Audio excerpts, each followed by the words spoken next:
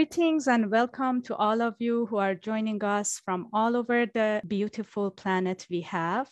My name is Negin Khorasani. I'm the founder of Be Infinite and your host today. Be Infinite offers a platform for online transformative learning to realign people with the wisdom of their heart, their inner balance, life purpose, and holistic health, which results in more fulfillment in all areas of their lives. We are here today to celebrate our home planet Earth.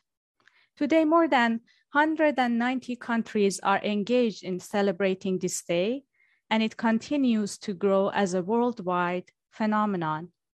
Celebrating Earth Day is a conscious reminder of how precious our planet is and how important it is to protect and nourish it. In this session, our inspiring guests are the change makers who will enlighten and empower us with various ways to create a more conscious and harmonious community, globally speaking, and a vibrant and sustainable environment. Now, a little bit on how our session unfolds today. We start the session with a brief centering meditation and intention. Then we will open our panel discussion to know better our guests and to see what are their thoughts on how we can take care of our planet. We will also have time for your questions at the end. So as we go along, please feel free to send us your questions in the comment section of this session. We'll address them in the Q&A segment. Now, before we open our conversation, let's have a centering meditation and intention together. Please find your comfortable position in the chair and close your eyes.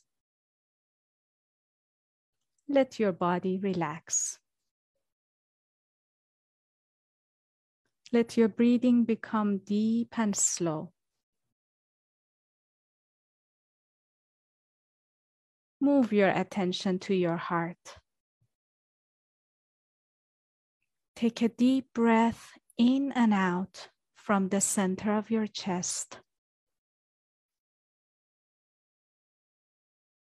Let go of the outside world and rest for a moment in the warmth of your heart, where you are connected with everyone and everything. Immerse yourself in this unity. From this place of connectedness and unity, let's have the intention that our session today will bring the highest learning for all of us on how we can live with more understanding and compassion on Earth,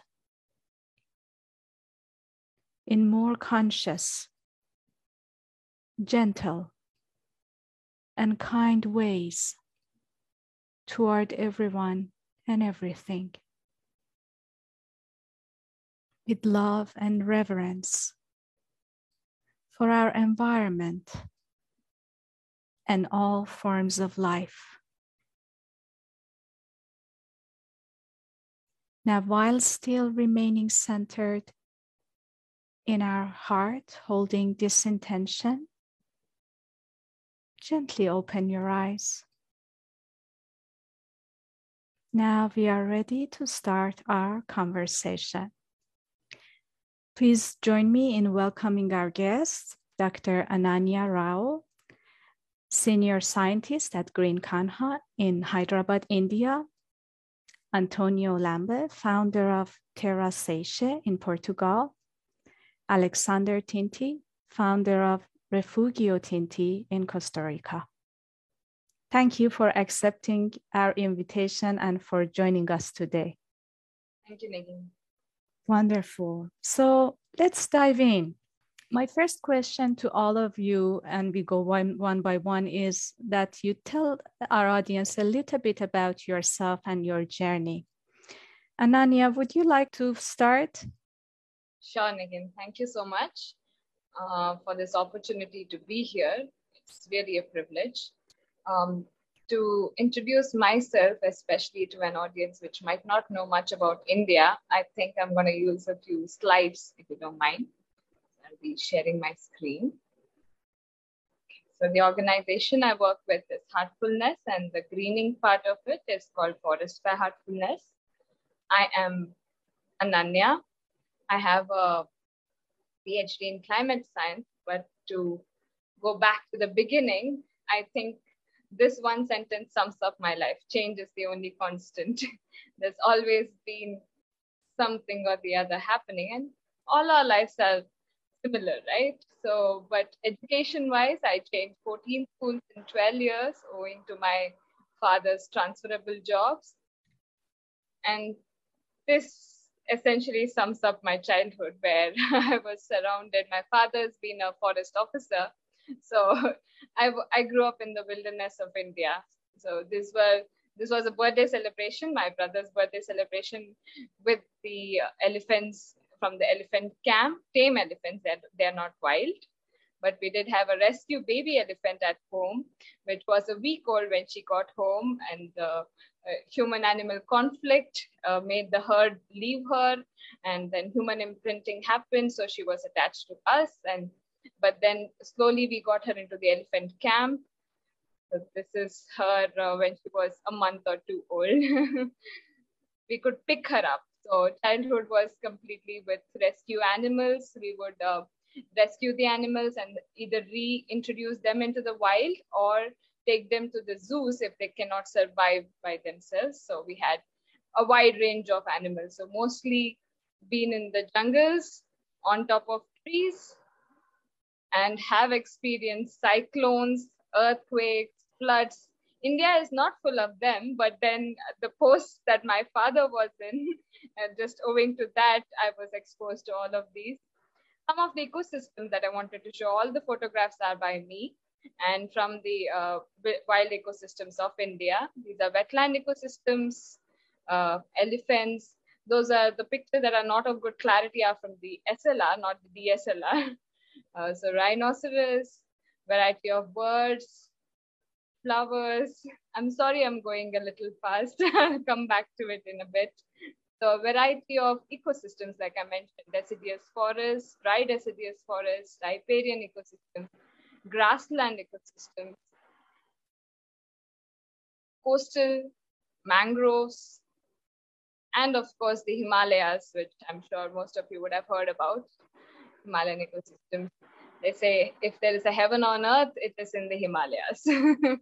And that's after Switzerland. Okay. And a variety of fauna as well. So we have 228 species of amphibians, 484 species of reptiles, variety of birds. Some of them are critically endangered. We have the Royal Bengal tiger, which is on the endangered list as well. Asiatic lion, which not many people know about. Leopard, sloth bears, a goat. The one on the left is the only ape that is found in India. It's called the Hulok gibbon. Right is the lion-tailed macaque. It's a narrow endemic species. And with all this, the land absorbs pressure from 51.2 crores of livestock. It's nothing short of a miracle that the country is still a mega biodiversity country. And so growing up in such an environment, it was very easy for me to feel a connect and also feel like I need to do something about it. I need to contribute in some way or the other. But unfortunately in India, you know, this high-end colleges don't have a undergraduate degree in, say, ecology. So my parents insisted that I finish my graduation, and so I did my electrical and electronic engineering. And then after engineering, I went back to my passion and tried to see how I can fit into doing something about ecology, about the environment, and finished my PhD from the Center for Atmospheric and Oceanic Sciences in Climate Science and Terrestrial Carbon in 2019. And that's when I started working in the outskirts of Hyderabad at this place called Kana Shantivanam, which is the world headquarters for heartfulness. So that's about me as an introduction. Thank you. Thank you, Ananya. Very, very interesting. Thank you for sharing all that. So, Antonia, would you like to share about your journey? Okay, I'm not sure if I want to share very much after that hard act to follow of Ananya. Boy, it was really beautiful and moving. Ananya, congratulations. I hope you'll send me some of those photographs someday, if not available online. My case is relatively humdrum, I would say. My background is actually birth in Argentina, secondary school in England, universities in the States. But throughout all of that, I have had an interest in nature, in wildlife. I spent hours as a little boy watching spiders, making spider webs and ants and lots of other things. So I've always had that interest in my mind.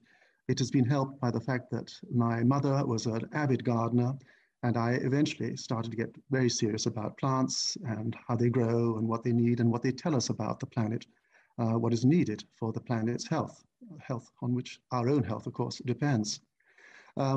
Ultimately, I chose architecture as my field and then landscaping because of my love of plants and my appreciation of design with plants, as well as one can design with, say, bricks or timber and so on. And that led me to volunteer at the United Nations just before the Earth Summit in Rio in '92.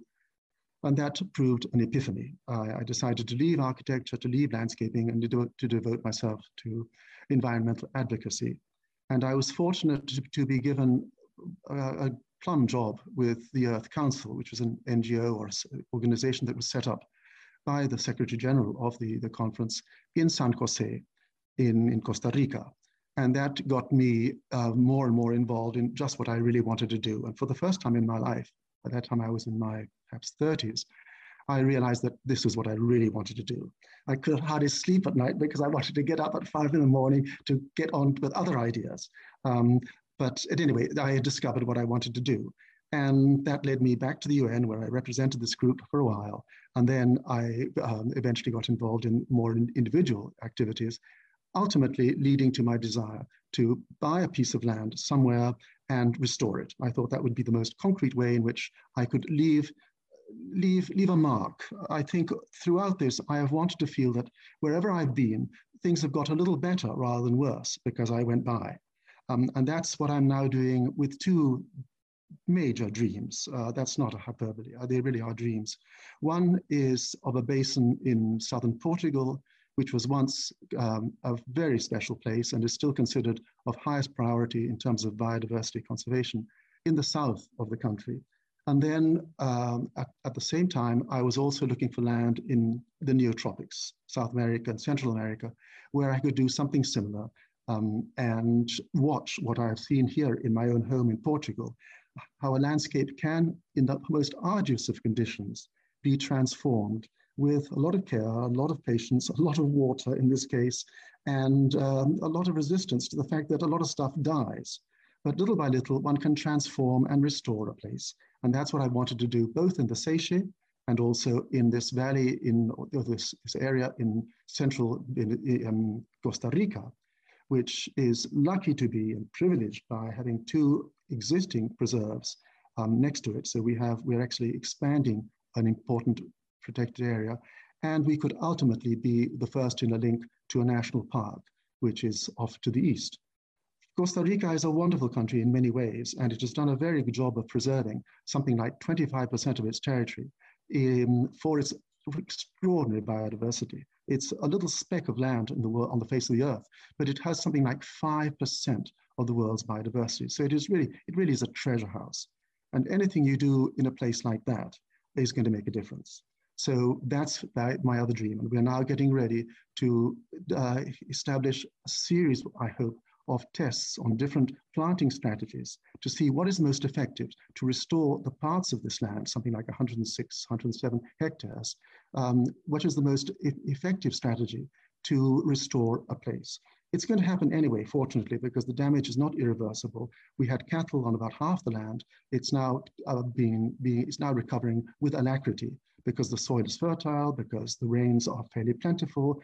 And so it's been gratifying just to see what's happening. But my deep hope, and it's really a call for all of you out there, if you have any ideas of strategies in which, for example, there are several fairly well-known strategies that one is the Miyawaki for urban areas. There are others that can be used to be as effective as possible and often economical as possible in restoring hectares of denuded land. Any ideas will be really welcome from any of you out there who are listening. In any event, we will in the next few years be replanting the part that was cut down for cattle. And our hope is that the biodiversity will come back. And the biodiversity which could come back is really important. There are at least 20 species of highly endangered creatures that could be benefited by the return of the forest. So that's my current dream and my future dream. And that I think is enough for now. Thank you very much, Antonio. Very inspiring. Thank you for sharing. So Alexander, we are eager to hear from you. Okay. So I'm Alexander Tinti, and I'm born in Austria, and I lived in New York City and in Southeast Asia. And since 2016, I'm in Costa Rica, where I founded and I'm running now an environmental conservation and education project. My whole life long, I was fascinated by two seemingly very different areas, natural sciences and the arts. But I perceive them as two sides of the same coin. Both are tools to better understand myself and the world around me, the arts from inside and science from outside. So at first I studied physics, mathematics, and biology at the University of Vienna. And I will never forget my all-time favorite teacher, the Nobel laureate Konrad Lorenz, when he explained how ecosystems work and how we abuse them. He showed us how we are mindlessly exploiting finite resources, how we are polluting the air and waterways, how we are poisoning our soils with agrochemicals, and how we are creating an ever-growing mountain of waste, which, when I was young, was not as obvious as it is today. And he continued to explain where all this is leading to, namely to the breakdown of our environment, and especially how. It's like continuously blowing air into a balloon, he said. Initially, and for the longest time, we don't notice too much. The balloon is just getting bigger and bigger. But then, not gradually, but all of a sudden, it explodes. And he predicted that around 2020, things will get out of hand. And the balloon will suddenly explode in the blink of an eye, signifying the breakdown of our environment as we know it. We were alarmed. We founded groups to protect the environment, but predictably, we were laughed at. That was in the 70s. However, not very focused in my youth, I changed my studies then to painting and sculpting, but only to eventually become a theater director and a stage designer for the first half of my life. This led me to New York City, where I lived for almost a decade. And life there was so exciting that I forgot a little bit the ticking time bomb Konrad Lorenz was planting into my heart. But then I moved to Asia, and during quite a turbulent and adventurous 20 years through Cambodia, Thailand, Bali, and Sri Lanka, the signs for the approaching exploding balloon grew more and more obvious, and my concern about the rampant destruction of our environment became so unsettling that I felt I had to do something. And I went back to study, and this time soil biology, permaculture, and ecology. And to make a long story short, when I felt ready, 2016, I came to Costa Rica with the aim to put the summary of what I have learned and experienced in my life into practice and founded the Refugio Tinti, my project here. Thank you very much for sharing that inspiring journey with us, Alexander. So we go back to you, Anania. Would you like to share more about Green Kanha and what is it all about? Really, I mean, after the two introductions from both of you, I feel like I'm just beginning. I'm such a beginner. It's so, your lives are so fulfilling already as it is. It's very inspirational, I must say. And yeah, so again, I'll take the help of slides if you don't mind. I'll continue from where I am. So right now, where I'm based is at the world headquarters for the Heartfulness Institute. It's called Kanha Shantivanam. It's on the outskirts of Hyderabad, city of Hyderabad, 50 kilometers away from there. And we are a 1,500-acre campus. What you see here in the background is the meditation hall. So this campus hosts one of the largest meditation halls in the world. I think it is the largest. It can seat a capacity of 100,000 people. And just before the beginning of the pandemic, we had 100,000 people coming and meditating together in this hall. And in a few days to come now, this time we are having 35,000 people coming and meditating together. This is an aerial view from at night of the meditation hall. We have comfortable accommodations, free accommodation, dormitory accommodations, as well as if you are on a spiritual quest but require luxury, there's a 4-star hotel as well. And there's kitchen and dining mega kitchens which can serve food for 50,000 people at a notice of 3 hours. We have a canteen, an Italian restaurant, which was run by Italians just before the pandemic hit. We have wood-fired pizzas there. We have a wellness center which integrates other systems of medicines apart from allopathy. So we have Ayurveda, Unani, acupuncture, acupressure, all of that. We have a gym. We have a school called the Heartfulness Learning Center. Kids are out in the open learning in the organic farms that we have. And we have a pottery studio. And so the campus itself is moving towards sustainability. So we are into greening in a large way. And what I'm presenting today is the efforts of the entire team here, which is the volunteer-based team. And for the past 6 years, since the acquisition of this barren land, we have tried to green this 1,200 acres with emphasis on native indigenous species of trees and plants. And I'm happy to inform that now we are an ex situ conservation center for rare and endangered species on the verge of extinction, which I will get to maybe in a bit, or shall I continue, Negin, with the work? Yeah, you can continue. Okay, so when we got here, this was how the place looked like. I mean, it was 1,200 acres of barren land. It was agricultural fallow land. So the soil was sandy loam, and it's a semi-arid region as it is. So drought prone, hardly any water.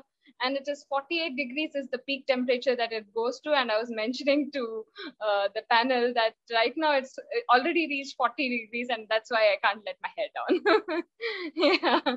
And it's, so when we came here, my father was here 6 years ago. And when I came to visit him, I was thinking, okay, if we're thinking about greening, we need to get maybe those large cactus that we see in the Texas, you know, those Wild Wild West movies.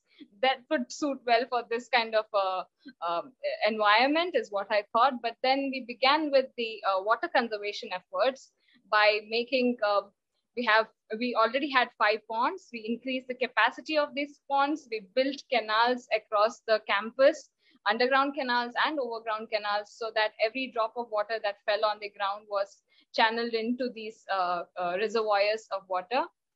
And yes, initially we did use plastic, but right now we are making use of an ancient Indian technology of using black cotton soil and leaves to make the ponds that we are creating now. The rainwater harvesting systems were put across the built up area as well. And the second part of it was to enrich the soil. Like I mentioned, there was absolutely no nutrition, and over utilization of fertilizers and pesticides had made the soil absolutely barren. I mean, it was just, there's nothing there. I mean, we couldn't grow anything on it. So as we were getting into the greening part, we realized that we have to change this soil. So every time we dug out this non-usable soil, we put a layer of black cotton soil, one layer of something called a French technology, politer, which is like small granules which swell up with when you give them water, and they slowly re-release this water to the plants when they require it. And now we moved into, instead of this polliter, we use charcoal or activated biochar, which is, again, charcoal is a very porous, most porous material on earth. And so when you activate it with the right kind of nutrients, we activate it with something called Jeevamrit, which is a combination of cow urine and other plant extracts. And so this provides the nutrition for the plants. Then we have another layer of vermicompost, biocompost, red soil for the carbon. So this was a part of the soil enrichment project. And to green a place very fast, I mean, immediate greening, if you have to notice, we need to do something fast, right? So we couldn't wait for it. And so a rescue mission was undertaken. I mentioned rescue mission because on the other end of the city, we had these 30, 40-year-old trees, huge banyan trees that were marked for felling because there was an expansion of the roads. There was a road widening project and they were to be cut down. And our world guide, our heartfulness guide, Kamlesh Patel Daji, he said that, no, we can't let this happen. So we, in fact, rescued these grown trees from the place, packed them. I mean, so the root had to be cut, top of the canopy had to be cut for transportation. But then after packing, got them to this place. And the survival rate is 95%, which is nothing short of a miracle, because generally these grown trees don't survive well in a new environment. But when I talked to the team that undertook this, they were saying that they require ICU care. That's how they term it as. So 3 months of ICU care is what they provide, where they give it a lot of attention, a lot of love. And 3 months, there is not a single leaf on these trees after coming to the new place. But then they have managed to survive. Along with those trees from the road widening project, we had other coconut trees 1,500 kilometers away. They were marked for felling. So we rescued them. More than 500 trees have been rescued from such widening projects, as well as other human developmental projects. And they're all doing good here. Coconuts are fruiting. We get more than 250 coconuts per tree now. And it's just been 5 years since this started. And the second part of it was to make a nursery for the baby plants. If you're talking about greening, getting into making a nursery was very important. So we started with 5.7 acres and managed to grow 600,000 saplings. But now we have a 50-acre nursery, which has 3 million saplings currently available, which focuses on rare, endangered, and threatened species from India, mainly indigenous and native to this place. So that was the beginning of greening. But here I would also like to mention that, of course, along with, like how you mentioned, Alexander, looking at what we are doing to the planet. I mean, so any kind of a greening project, a small step also is a drop to push this mass movement, mass wave towards mitigating climate change, mitigating global warming. But along with that, our Heartfulness Guide, World Heartfulness Guide, had a unique perspective about greening, where he mentions that not only are these trees doing that, not only are they taking up carbon dioxide, not only are they helping us live better, but they also are like vibrational banks. They take in all the positive vibrations that we provide them and from the atmosphere, and they keep it with them, slowly re-releasing it back into the atmosphere so that it benefits us at the end of the day. So, I mean, Buddha or any person you see, I mean, if you go and sit under a tree, you feel very relaxed, you feel peaceful. And so this was his take on the greening, that we need to make the world more peaceful by greening it further, because these sentient beings, the trees, are the ones that are going to help us in elevating our consciousness. So that was the beginning of the Forest by Heartfulness. I mentioned these techniques for soil enrichment. And we started off as a word of mouth thing with each one, teach one to plant one. Slowly, we conceived of food forests, growing multiple fruiting trees together, millet farms, medicinal garden, and everything that we grew here had to fulfill one of the values, is what we looked at. We need to have either an ecological value or a food value, medicinal value, or even just an intrinsic value, or just a right to live. So focusing on the native trees, these are some of the native plants which are very beautiful to look at, and yet nobody gives it the importance that it requires, and that is what has pushed them on the brink of extinction. The one in the center with long pink leaves, that is a Garcinia, or a cousin of mangosteen. Yeah, so a bioslimming agent. Yeah, and it's found only in India. It is a narrow endemic species. That particular Garcinia is found only here. This one on top is a peanut butter fruit. It tastes like peanut butter, actually, if you eat it. It's one of my favorite fruits. Yeah, and we have themed gardens. This is a Persian garden. It's not like we only focus on native species. We have this yellow tree on your right. It's the Vietnamese cypress. And it's very fragrant, and it was discovered quite recently, in fact. And so the structure is, we are trying to get the campus as close to nature as possible.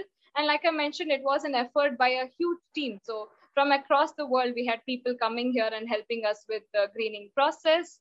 Ladies, all walks of life, people from all walks of life enjoyed the sitting with the mud, with the plants, and planting them. And after we plant, we sit and have one small prayer that let them do good and let them survive well in the wild. Yeah, so I think the next part I will come to in a bit. Yeah, I think I'm done with this, Megan. Thank you. Thank you, Ananya. So wonderful. It's so heartening to see so much growth has happened. Last time I visited Kanha was 2020. I still lots of change since then even. 2 years. The pandemic did good to us. That's true. Wonderful. Thank you for sharing that. Let's go to Antonio. Would you please share about Terra Siece and your other project? What's your purpose in pursuing them? I was concerned, as I said earlier, about what we're doing to this planet, on whose health we depend. And I had the opportunity to talk to groups occasionally, including one school, an international school here in southern Portugal. And when they learned that I was an architect, they implored me to design a school, or at least to produce some sketches for the school, which they then loved and asked me where the school could go. And that obliged me to start exploring the area where this town is, where the school is, in the west, or near the west coast of Portugal. And I discovered a valley that I hadn't seen before, and it had some plants there that I hadn't noticed. I knew a little about, but I certainly hadn't seen before. And that got me really quite excited, because the more I explored that large basin, turns out to be something like 254 square kilometers, the more I realized it really was a very special place and deserved to be looked after. And it turns out that it's part of the Natura 2000 network, which is a European system intended to save the more special habitats that still survive in this otherwise rather blighted continent. And as I studied that area more, I got to know more about one of the trees in particular, and that's the one that you mentioned earlier. That's the sort of symbol of our valley, largely because it's the only place remaining in Portugal where there are fairly substantial communities of these magnificent oak trees, Algerian oaks or Murbeck oaks, or as they're called here, Carvalho de Monchique. And that got me started with the idea of trying to organize others to get involved. And fortunately, I found colleagues who are, I think, far more effective than I was.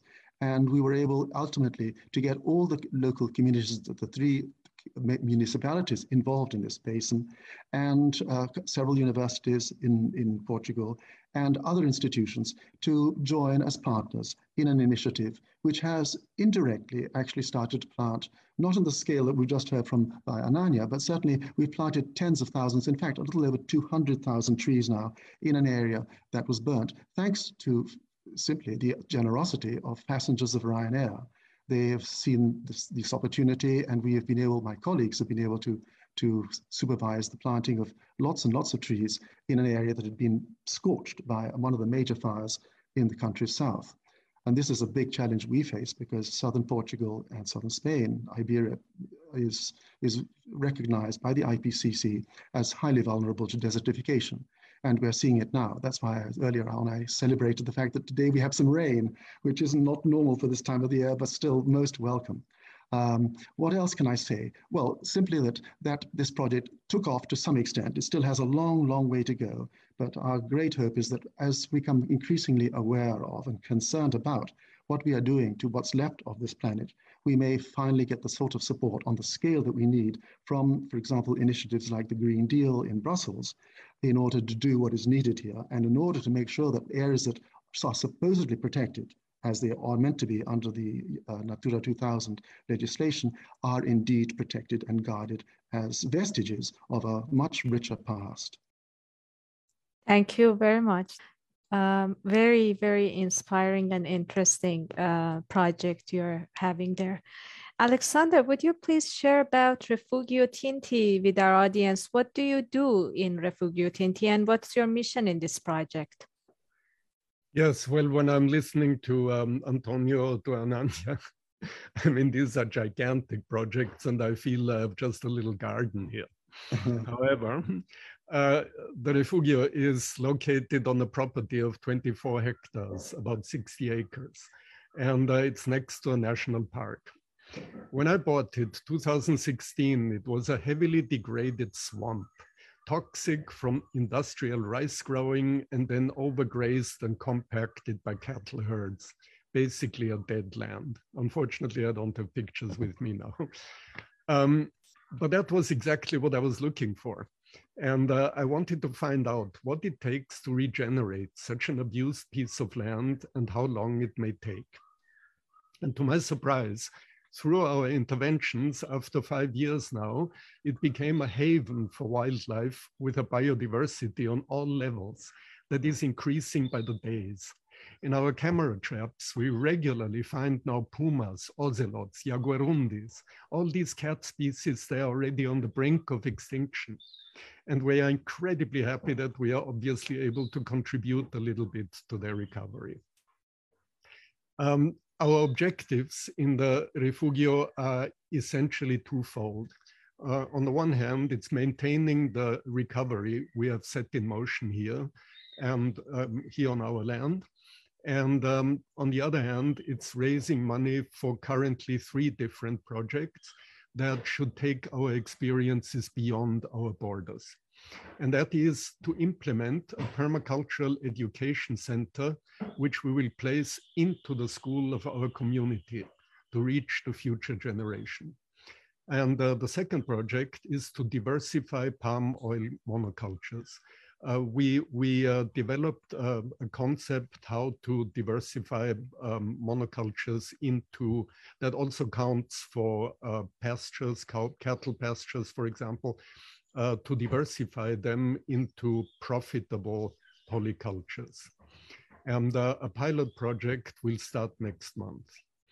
And the third project is buying up and reforesting wastelands within an ambitious government project that aims to connect 2 national parks through a so-called biological corridor. There are 50,000 hectares to reforest and to regenerate. And so we are tiny, but we are a part of that. Wow, that's lots going on in your Refugio Tinti and lots coming in future. Wonderful. Thank you for sharing that. Now, my next question is to all of you. How do you see the situation regarding our environment and where we are standing in our collective awareness about it? Little bit, illustrating where we are standing. And probably we can merge it actually, if you wish, with the next question, that what are some of the solutions to this question, if you find suitable. Otherwise, we can deal with the 2 questions separately. So should we, Ananya, would you like to start? Sure. I mean, because I didn't finish exactly what I wanted to share as well, but I want to keep it within the time frame. So let me see if I can. Yeah, so I feel that this awareness, it's high time that we get into realizing that we are in an era of 6 mass extinction of species. And what this essentially means is that we are losing one species every 3 hours from the face of this planet. And that being the case, it was so heartening to hear Alexander talk about how these endangered felines are getting a new lease of life in your project. But about trees, we don't give as much focus to it. And so here at Kanha Shanti Vanam, we have tried to conserve and make this an ex situ conservation center for rare and endangered tree species. These are some of the critically endangered tree species from the dry deciduous forests.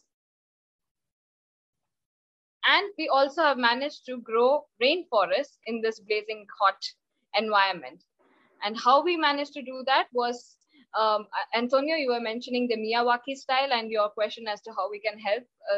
So we have come up with something called the Forest by Heartfulness High Density Plantation, which I would say is a step better than Miyawaki, because we are talking about letting each species take its space and grow, and yet making it a high density forest. So with Miyawaki, the placement is very important, and what is coming next to what species is not mentioned. So here at Forest by Heartfulness, we are trying to tell people, anybody who's interested in greening, that you need to make it look dense, but you need to give each species its own space to grow as well. So companion plants are very important.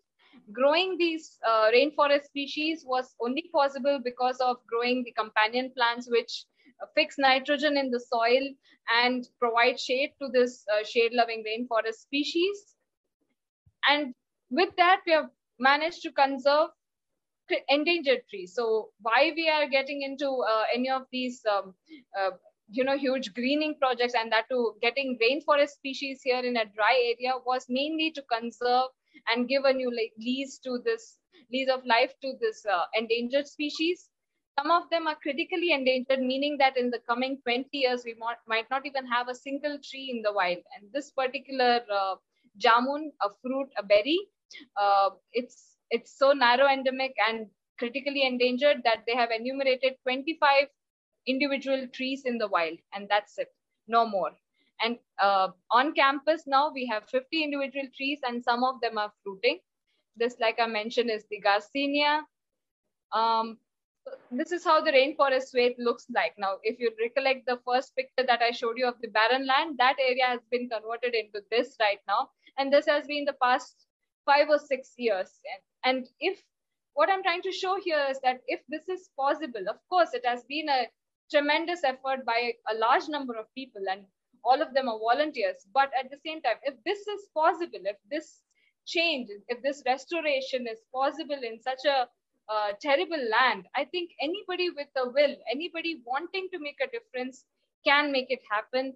And Alexander and Antonio are other examples of how we can do this as individuals as well. Yes, increase in biodiversity was one of the first things we noticed as well. There was not even a crow in sight, but now we have small mammals. The one on the right is a rescued black-naped hare. I had it at home for 3 months, and then we released it into the wild. Then we have monitored lizards, we have mongooses, we have 80 species of birds that I have enumerated, and 36 species of butterflies. Yeah, so this is Kanha Shanti Vanam. So like I said, to answer your question, Negin, I think it is high time that awareness comes in, and not just awareness, we are beyond awareness. It is time to act. And so individually, if we can take inspiration from people like Alexander, Antonio, and many more such inspiring projects, and get involved in some way or the other into doing something for the planet, I think we still have a chance. Thank you. Yeah, exactly. So I would like to hear also from Antonio and then Alexander. It may be just as well that I go before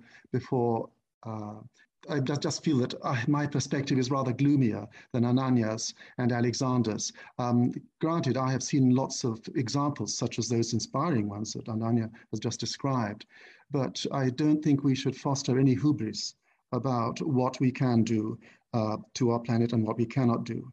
There are parts of the world which can be so damaged that, and that includes Portugal and that includes the Amazon, that they are essentially irreversible. Unless you spend a fortune, the soils, lateritic soils in the Amazon, for example, can get baked so hard that they're essentially almost lifeless thereafter.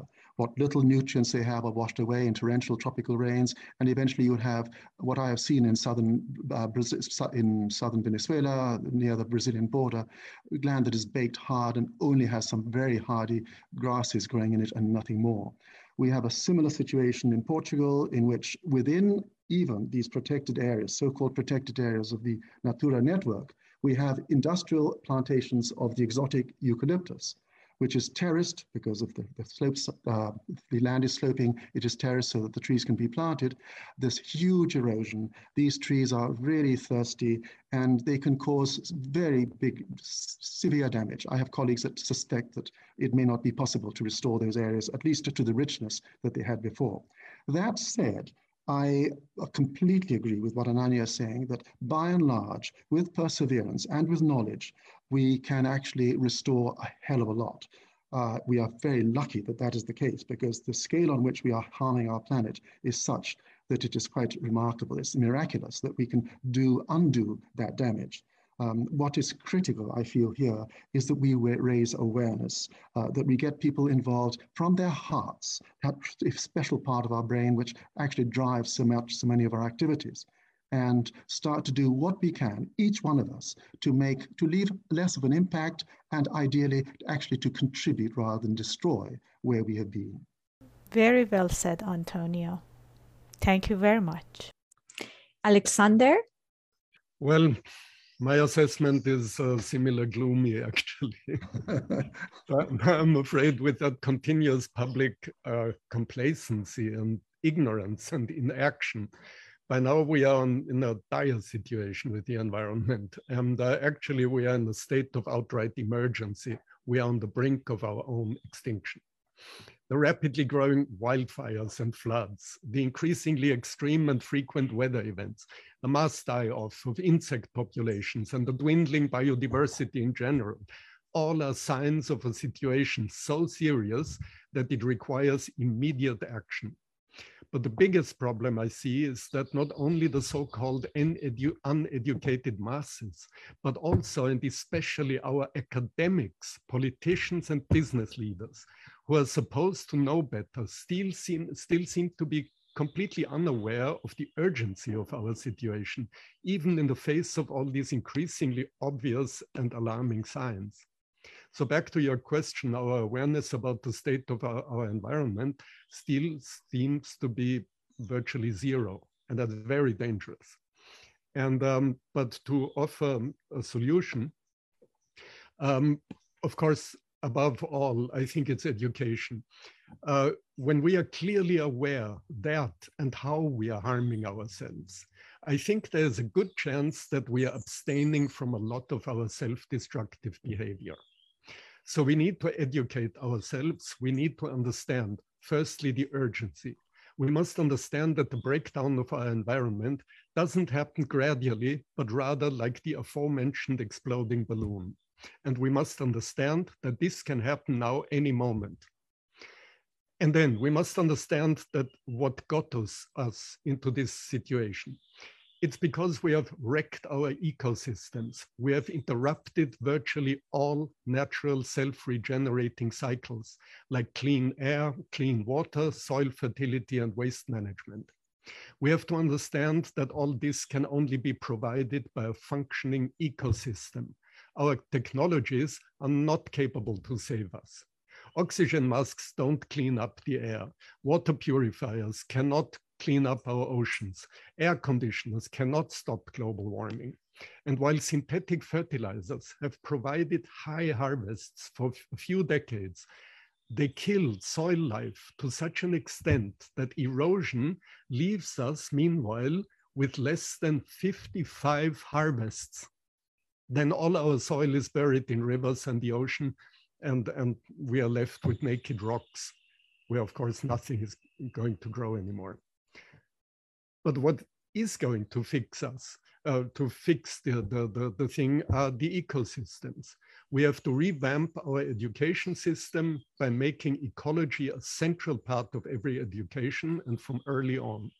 And we have to change our economy models from unlimited material growth to circular models that focus on unlimited growth in quality instead of quantity. Waste, no matter how small, must have no place in our production or consumption systems. And last but not least, we have to refuse our destructive agrochemical intensive, fossil fuel dependent food production, even when organic food is more expensive. So we know what we have to do, but we have to do it. Thank you very much for sharing that. Thank you, each and every one of you, for sharing your journey, your knowledge, and your precious experience with us. If any of our audience are inspired to know more about our panelists, the slide I'm going to share shows how you can connect with them. And you can easily take a snapshot if you're following us on a cell phone, or take a print screen if you're at your desktop. In the meanwhile, I just wanted to add on to, Alexander, the passion with which you conveyed what you have seen. Both of you have dedicated major parts of your lives to doing something about the deteriorating state of the planet, and to see the frustration in your voice. It's just so, I don't know. Being from the next generation, I'm sure for years on end you have been seeing the data, scientific data. You're seeing it happen in front of your eyes, and still, if the governments, if the general public is not waking up to it, I'm sure it must be like I can feel the frustration coming through to me. Absolutely. I really hope that this session would be one such wake-up call to everybody who's tuned in. Yeah. By the way, this beautiful picture in the background is a picture of Refugio Tinti. That looked about as the first picture from Ananya 5 years ago. It was empty, it was dead. Exactly, but you made it like that, exactly. So this brings us to a very brief time for our Q&A. We have like 5 minutes to address some of the questions we have received. Okay, my first question is, do you think the currently much hyped hydroponics and vertical agriculture is a solution for our food production? Well, if I may, I would love to answer that. Please. Hydroponics and vertical agriculture, in my opinion, have no place in the food industry. Food is an extremely complex issue, and our understanding of its impact on our body, especially on our immune system and possible long-term effects, is still very limited. So what the food does to our bodies that is grown under artificial LED lamps in purified water and enriched with a few synthetic vitamins and minerals versus of growing it in local, mineral-rich, natural soil full of complex microlife and micronutrients with rainwater and under natural sunlight, we simply don't know what the difference is in a scientific way. However, where I do see a big potential for vertical farming and hydroponics, and I think that's very exciting, is the sector of non-food producing agriculture, such as fabric industry, cotton, linen, hemp, soy, and so on. They all could be grown with these new technologies. They could be moved into high-risers in combination with fashion industries. They can be grown in any climate, which would eliminate a lot of polluting transport. One could grow them with chemical fertilizers and even GMO, so even Monsanto could contribute to something that's eventually not destructive. And as an exciting side effect, the millions of square miles currently used to grow these products could be used for more organic food production, and large areas could even be returned to the much needed wilderness to save our remaining biodiversity. Excellent. Wow, that's great. Okay, our next question is, why did you grow rainforest species in Kanha Shantivanam? Ananya, would you like to talk to that? Okay, yeah, no, like I mentioned, it's now become a conservation center. So the prime focus was on conservation, even though restoring would mean that we had to grow dry deciduous tree species. But when you're looking at conservation aspect of things, most of these species are going extinct from the rainforest because of the land use changes, as well as like Antonio mentioned, the invasion of alien species, alien invasive species. That's the second most devastating effect because of which the plants are going extinct. So trying to conserve them was the prime aim of having rainforests here. Very good point. Thank you very much. Another question is, could you please tell us a little bit about the symbol of your project in Portugal? The tree that perhaps most inspired me is the second largest native tree in Portugal. It reach up to 30 meters or more. Like all oaks, it's magnificent, at least all large oaks. There are some quite small ones. But it is a tree that many other species depend upon. It has, for example, a production of acorns occasionally, sporadically, and this is an issue that we can address later, perhaps. And it is one of the elements that contributes perhaps most to the biodiversity of what used to be here originally. So the logo that we chose was ultimately based on the leaf of this tree, the undulating leaf of the Mirbeck oak, with the fact that there's a Seiche River which runs through this basin, and there are hills around that have the same undulation of the edge of the leaf as well as the bends in the river. So they're all put together in one symbol. Beautiful. So one last question that if you would like to briefly address is, what is the one thing you recommend each person do today to help our planet? Is that to me? To anybody who would like to address that. I think, and I feel that the others have suggested as much as well, that although we are, I think, all three of us very concerned about doing concrete things, not wishful thinking, not paying homage, not homilies, pious thoughts, but actual actions, I think they must be preceded by an awareness that, as Alexander indicated earlier, very few of us have. I would go further. I think it's more than an awareness. We need a passion there. And I feel that much of society has lost that passion. It lost it in its childhood. And I think we have to revive it. We have to instill a recognition that what surrounds us, at least what surrounds me, you in Ontario may have a very different landscape around you, is vital to our survival, as Alexander made so eminently clear earlier. And the sooner we grasp that, I think the better we may actually overcome the severe challenges that we face. Thank you. Thank you, the three of you, for your time. And we are at the end of, sorry, it just cuts it. So thank you, all of you who come along from all over the globe. We are grateful for your participation and interest. And stay in touch. Bye. Thank you, Negin. Bye. Thank you, Alexander. Bye, Antonio.